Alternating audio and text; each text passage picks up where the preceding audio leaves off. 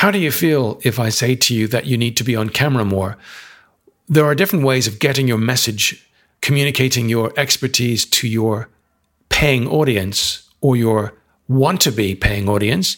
You could write stuff in the form of LinkedIn posts or articles for magazines, or just create blogs online. You could create audio content like audiobooks and also podcasts like this. And you could also be on camera. Now, the third thing, being on camera, tends to be the thing that most people feel shy about. They feel reluctant because they're not quite sure they have what it takes. And sometimes we overcomplicate video because we think we need a particular kind of camera, we need to be in a studio, we need to have people on a production team, and we need to learn how to edit. Now, interestingly, that isn't true because increasingly with apps and AI, there are ways to actually use your phone as a studio to create compelling video content that you can use to generate leads. And my guest this week is Rob Glass. Rob's mission is to help content creators to make great video with their smartphones. And Rob has been in media for a number of years. In fact, he's presented and produced over 500 feature programs for BBC. And he's gone on to work with publications like The Guardian as a masterclass trainer. Really interesting episode today. This is the Training Business Podcast. Hey, and welcome to the trainingbusiness.com podcast. Every week, we bring you exciting news and interviews with training business experts and training business entrepreneurs from around the world.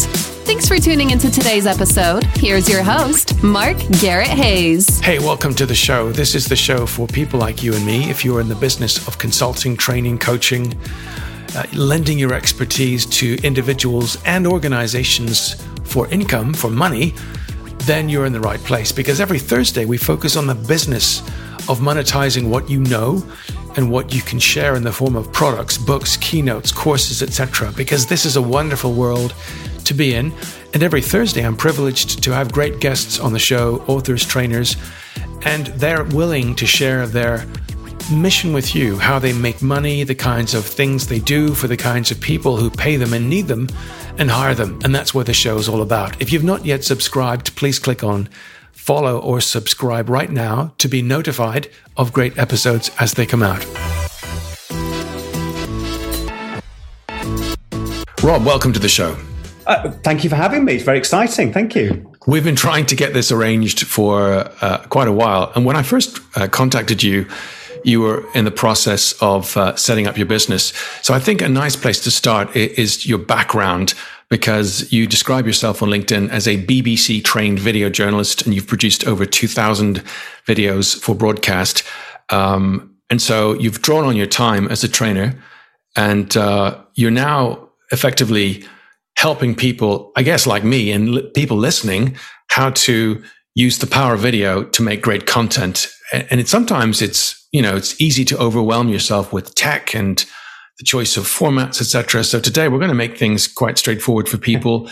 You've got a couple of tips, and then I also want to dip into your three things: your brand, your business, and your backstory. Let's start with your backstory, though, first of all. Sure.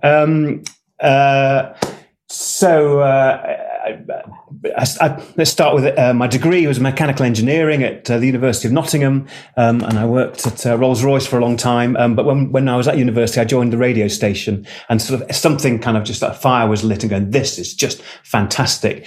And I did it with a friend, and we just fooled around, and it was just so different to engineering. I just loved it, and there was something really sort of magical about it. I don't know what it was, but after a while of engineering, I thought I got a chance to sort of work on a voluntary basis at the BBC local radio station. And I kind of took the leap because I thought, I've got to work in something I love doing. And then there's that kind of the thinking of being in the right place all the time. So I stayed there for a good few years, sort of learning the craft of how to make radio broadcasts. and presenting and producing and all that kind of thing. And which was just, I was still just loving it. And then one day they were screen testing for the regional TV weather presenter. And I was there with my sort of friends, sort of watching the screen going, oh, look at this one. Oh. And they said, you have a go. I was going, no, that'd be too embarrassing. But enough people told me to have a go. So I went to have a go at the screen test. And because I knew my friend, I took it kind of as a joke, because I knew my friends were watching, I sort of goofed around a bit. And that sort of got me through to the finals. I ended up with the job and went, oh my goodness, I'm a TV weather presenter. I'm not quite sure how that's happened, but this is exciting and terrifying. So that was my sort of door opened into the world of television. And then a good few years later, that sort of moved on from becoming a weather presenter into a features reporter.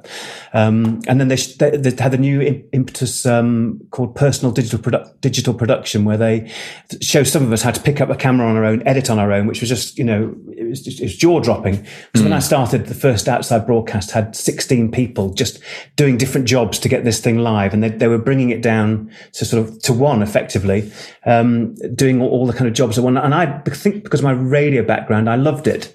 So I became a trainer on that course as well, showing people how to sort of, work with video, and capture it all on your own. And then I did a voluntary thing for Barnardo's. When I was still at the BBC, you were allowed to do that. And I did a feature for them, and I got more out of it than I was expecting, because they ended up getting funding for the next year for this project I'd helped them film. And I went, wow, I'd never really seen the power of video before, if you know what I mean. I'd done features and sort of managed to fill 2 minutes in the best way possible, but I'd not really seen the power to sort of get this funding for these amazing things. So I couldn't really move back from that. So yeah, as you mentioned, I set up on my own and started creating videos that way. But then that's right. And then one day I was being shown around one charity. It was a brain injury charity, and we were talking about getting funding for this quite convoluted idea I couldn't quite understand. But as they were showing me around, they showed me in every room, and every room was just buzzing with the heart and soul of who they were, doing art classes and all sorts. And I just thought, what you need to do is you need to film those. You've got to stop worrying about getting a grant, and to get someone like me, you need to be able to do that yourself. And so, that's when I went, started to realize that videos are kind of right, really. It seemed unfair that they had to get a grant to get someone like me to tell those stories. I'm feeling it again now. I got quite cross. Yeah, sorry. So you're about really democratization, to use that big word. Yeah. Putting the power of video into people's hands, as you say it. And in fact, yes.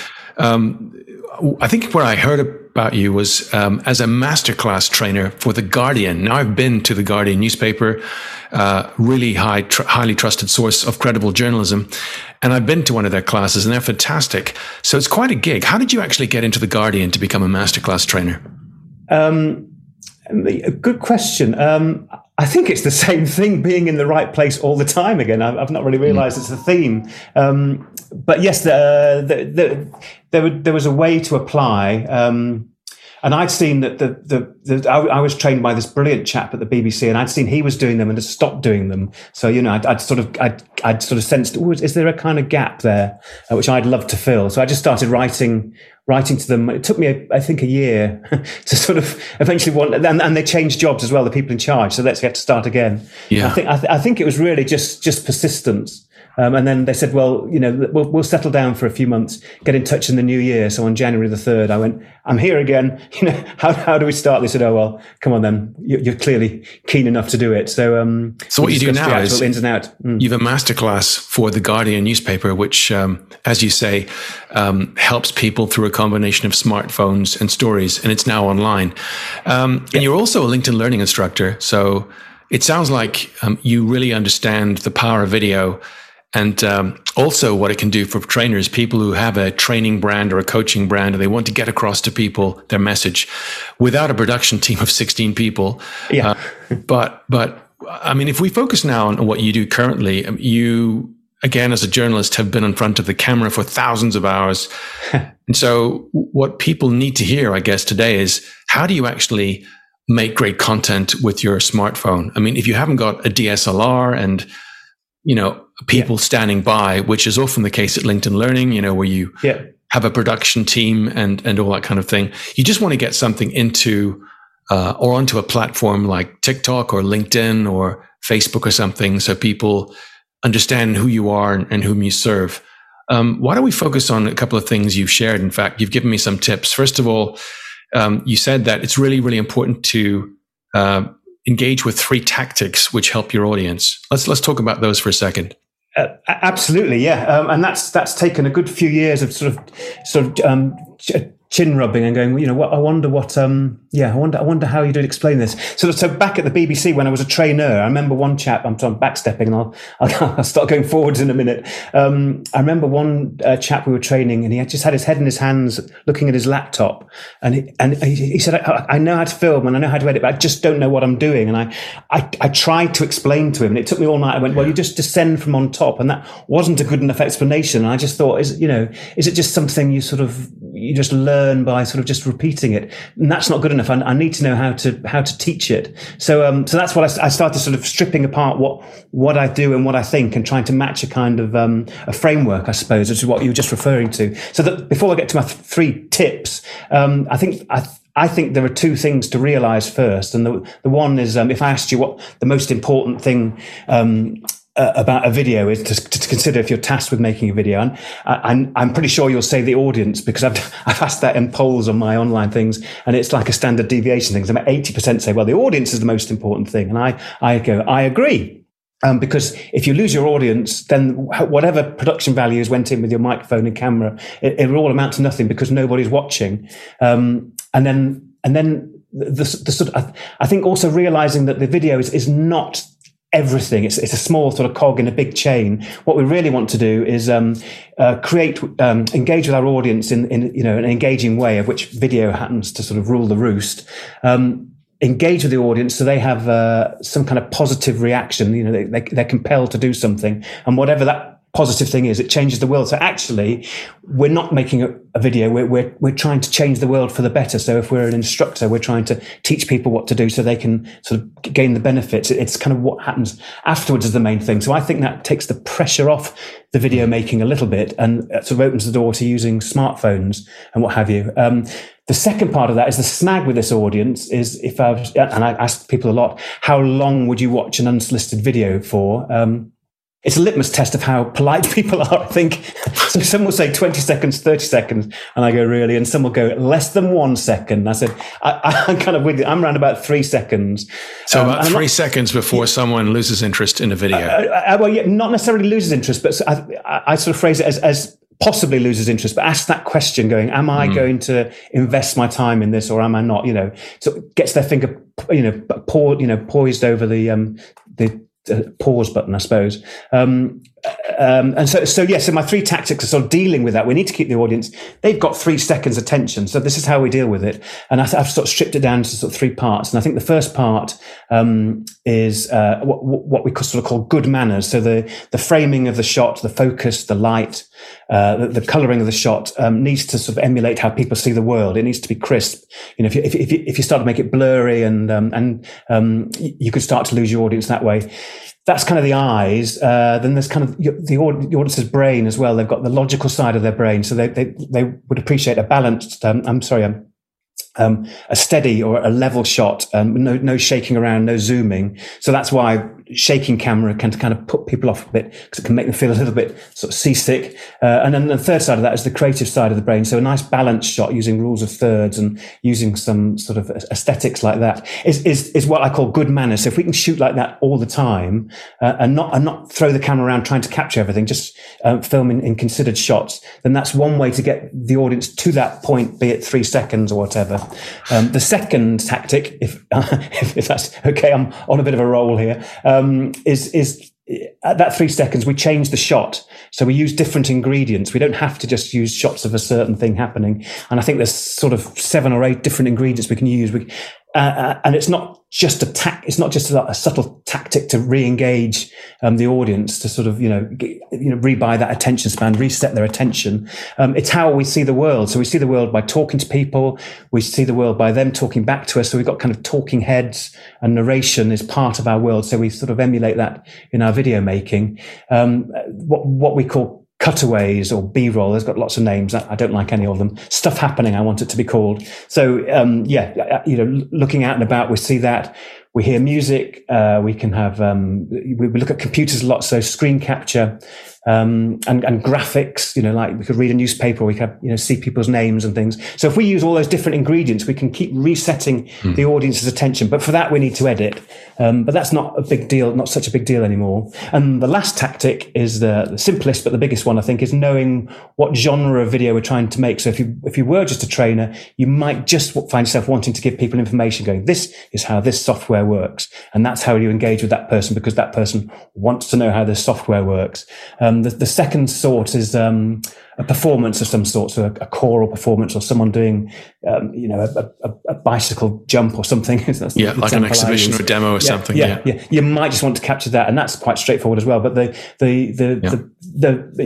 best, I think, is storytelling. So it's stories where the actual engagement happens, and people get drawn in. And so and I think everyone knows a story has a beginning and a middle and an end, and a hero and conflict. So we make sure, when we're compiling our video, we match that. So actually we're telling them a story. So our audience stays with us to the end, hopefully has that positive reaction, and goes on to, change things for the better. So in all of those things, I've never really said, and the most important thing is the lens definition, the camera definition which you've chosen to use. I think that's nice, but the important thing is the audience, and I don't know an audience that goes, I wonder what camera that was shot on. They just think, is this story? There always are people out there who are perhaps a bit techie and want to talk. And I think if I could just echo something of what I've heard here, speaking from my own experience, I know I've spent literally over the years, maybe in the low thousands in terms of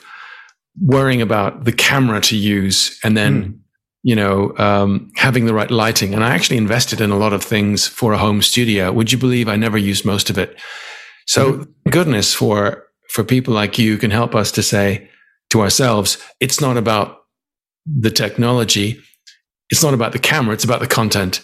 It's about caring about your audience. What do they need to hear? How can you help them?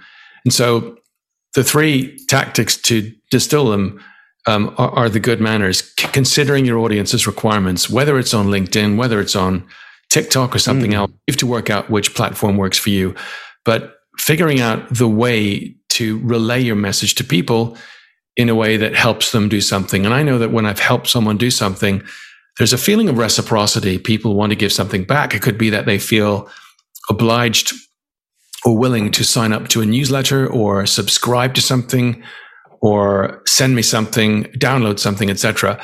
The second thing is changing shot. So I guess this speaks to the fact that these days, many people have a very short attention span. They want to do something with their hands or look out the window. We need them to keep focused on the screen. And so therefore, we've got to keep changing the shot, whether it's a text overlay or a graphic or something that gives them something to look at. And if people are just looking at you or listening to you drone on, or me, for 2 minutes, they'll lose attention. So I guess we live in the TikTok age where there's something happening on the screen every couple of seconds, whether it's a new angle or an overlay, a graphic, some text, something that just keeps people engaged. And the third thing you said was the format, which could be giving people information, do this, like a checklist, or telling a story. So if I say to you, the videos that you've released over the years, and you've trained people to do this, which are the most effective kinds of stories or kinds of information videos? That's a wonderful question. I do remember back when I was at the BBC reading a book called Story by Robert McKee, which was about script writing, really. And I was trying to write a radio script, as one does, and I suddenly went, "Oh, stories." And then it was like, why didn't someone just tell me this right at the start? I was doing this feature about an art installation, and I just thought, oh, I know, I'll try and tell it as a story. And it was just, it was so obvious. I just don't know why it took me so long to put the storytelling and my work together. Perhaps I'm just too slow out of the blocks. I don't know. But the whole thing just really, really worked. I instead of just going, they did this, and this, I made sure there was a hero, and I made sure there was some conflict. Would it be a success? And just set it out in the kind of story structure. So that was when I realized sort of how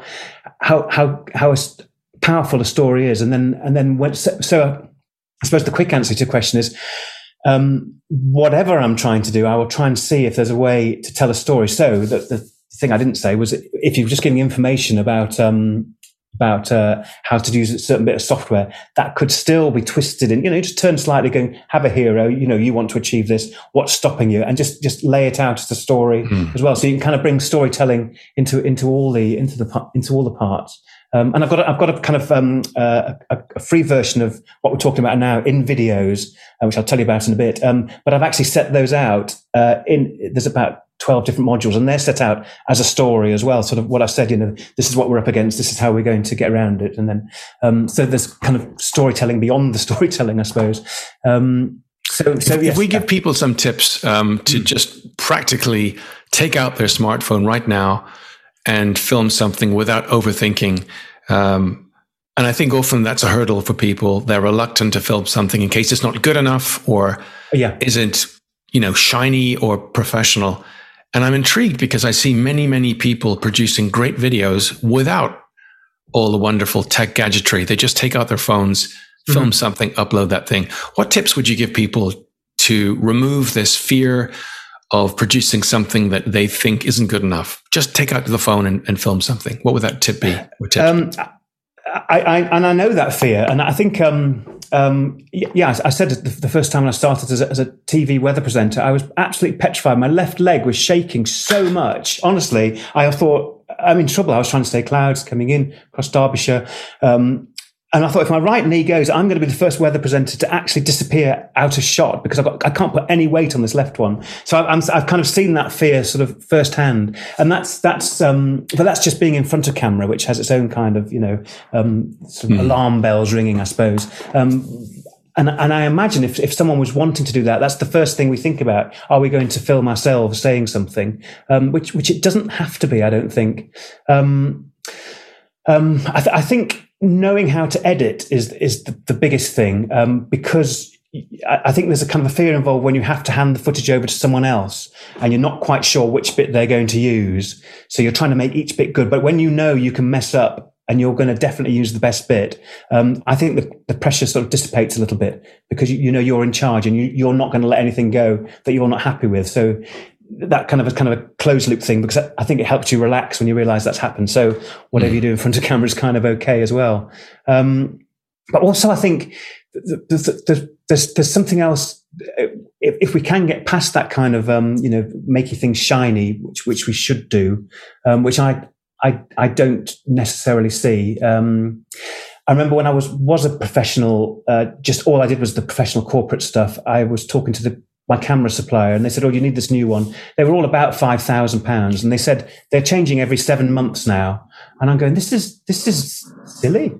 and then the work I was doing was kind of just very much sort of caged, because it all required a budget and setting up. But there's this huge power in self-generated video, I think, where we can, because there's none of those constraints, we can take it to new places. So I suppose my advice would be not to try and copy what everyone else is doing, but to try and think about where could you take it that's sort of a whole new world. I think there's a whole kind of world of authenticity and sort of, heartfelt sort of pureness. So some practical tips, to get people into a zone where they feel encouraged and willing just to take something right now and film it and just upload it without thinking about it too much. What would the tips be?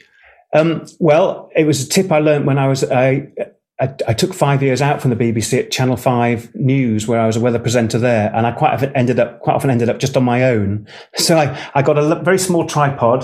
This is extremely technical. I got a teddy bear worked best, if you can get one of those. And I made sure it was the same height as me, and I'd put the teddy bear on a tripod where I was going to stand. And then I go back to my, it was a camera then, but I'll go back to my smartphone and just press and hold on the screen. So it locks where the teddy bear's face is.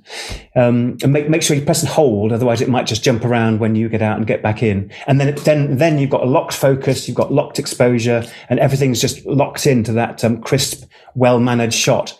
And then I make sure the teddy bear moves to the side and I move in where it was and film that way. And, that way I know I'm going to get a well-mannered, in focus shot. It's extremely technical. I haven't sold that that technique to the industry yet. Well, I'll tell you what I've used quite recently. I use software called Loom, and it works with your webcam or your inbuilt camera on your laptop or your desktop. And I can literally record a small circle with me in it, plus my screen at the same time. So I could film a workshop presentation and then guide people through it. They can see me as well as the screen or PowerPoint presentation or whatever deck that is at the same time.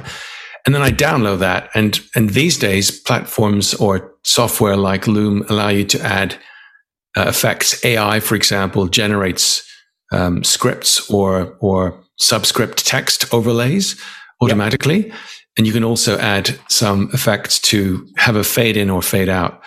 And all of this stuff used to be the stuff that could only be done by, highly trained professionals using complex software.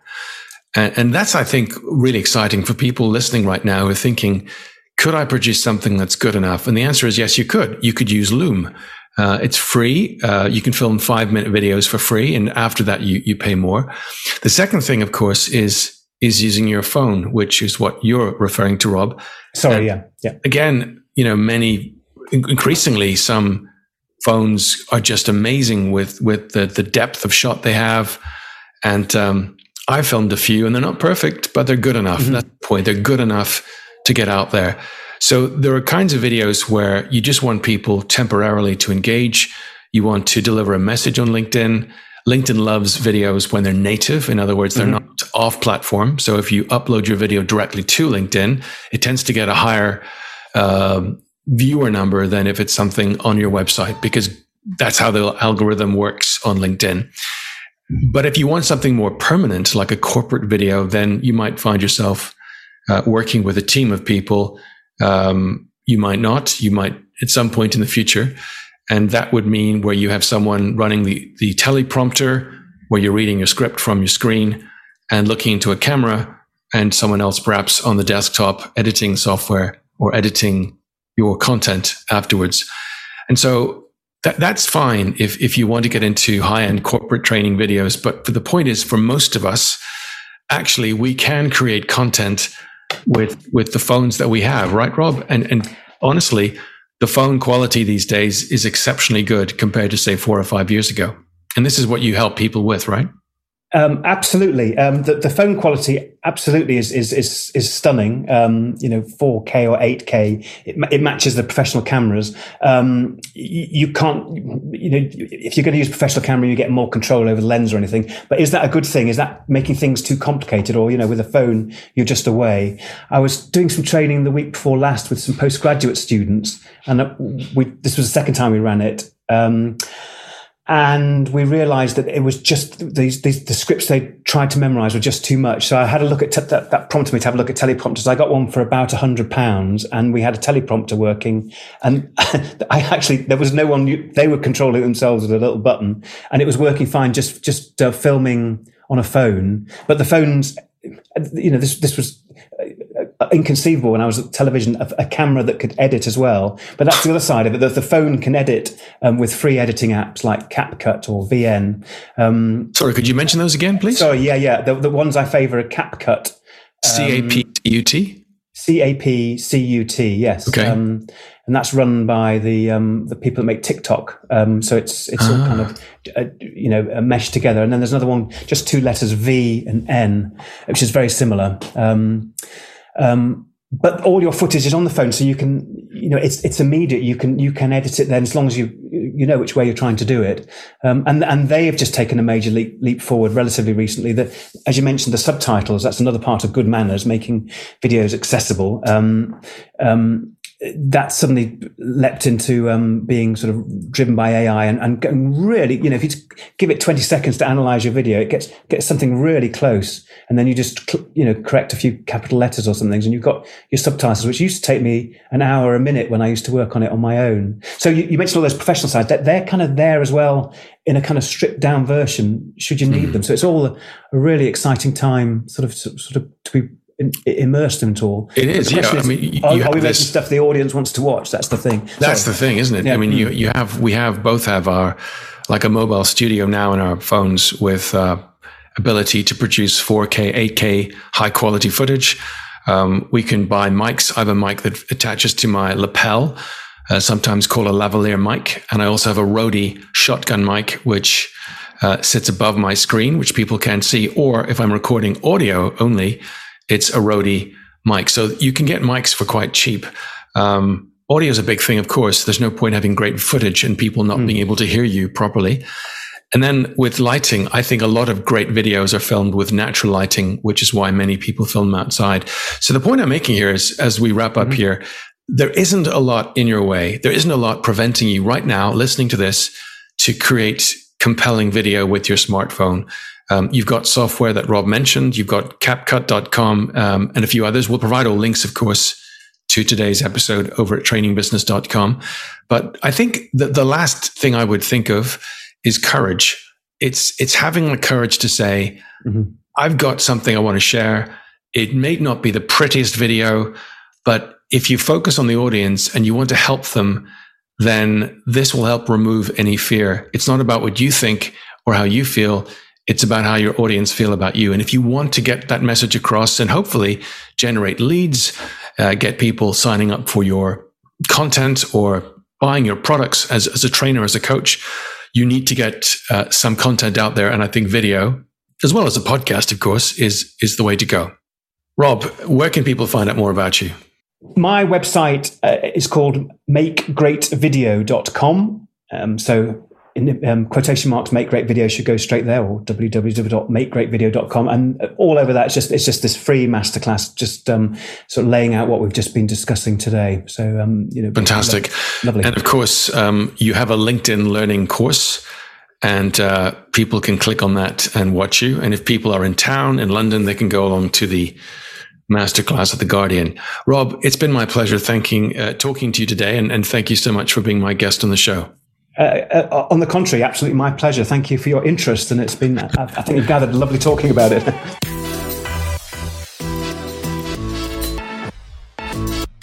My sincere thanks to Rob Glass for being my guest this week on the show.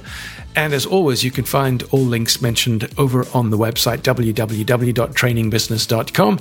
And Rob has also mentioned a couple of links where you can find out more about his masterclass online. And Rob's LinkedIn profile is simply Rob Glass. His free live masterclass is actually on his LinkedIn profile, and you can find out more about that. Any questions, please drop me a line, mark@trainingbusiness.com. Otherwise, I look forward to your company again next Thursday, when there will be, of course, a fresh episode on your podcast platform of choice. Until then, look after yourself. Bye for now.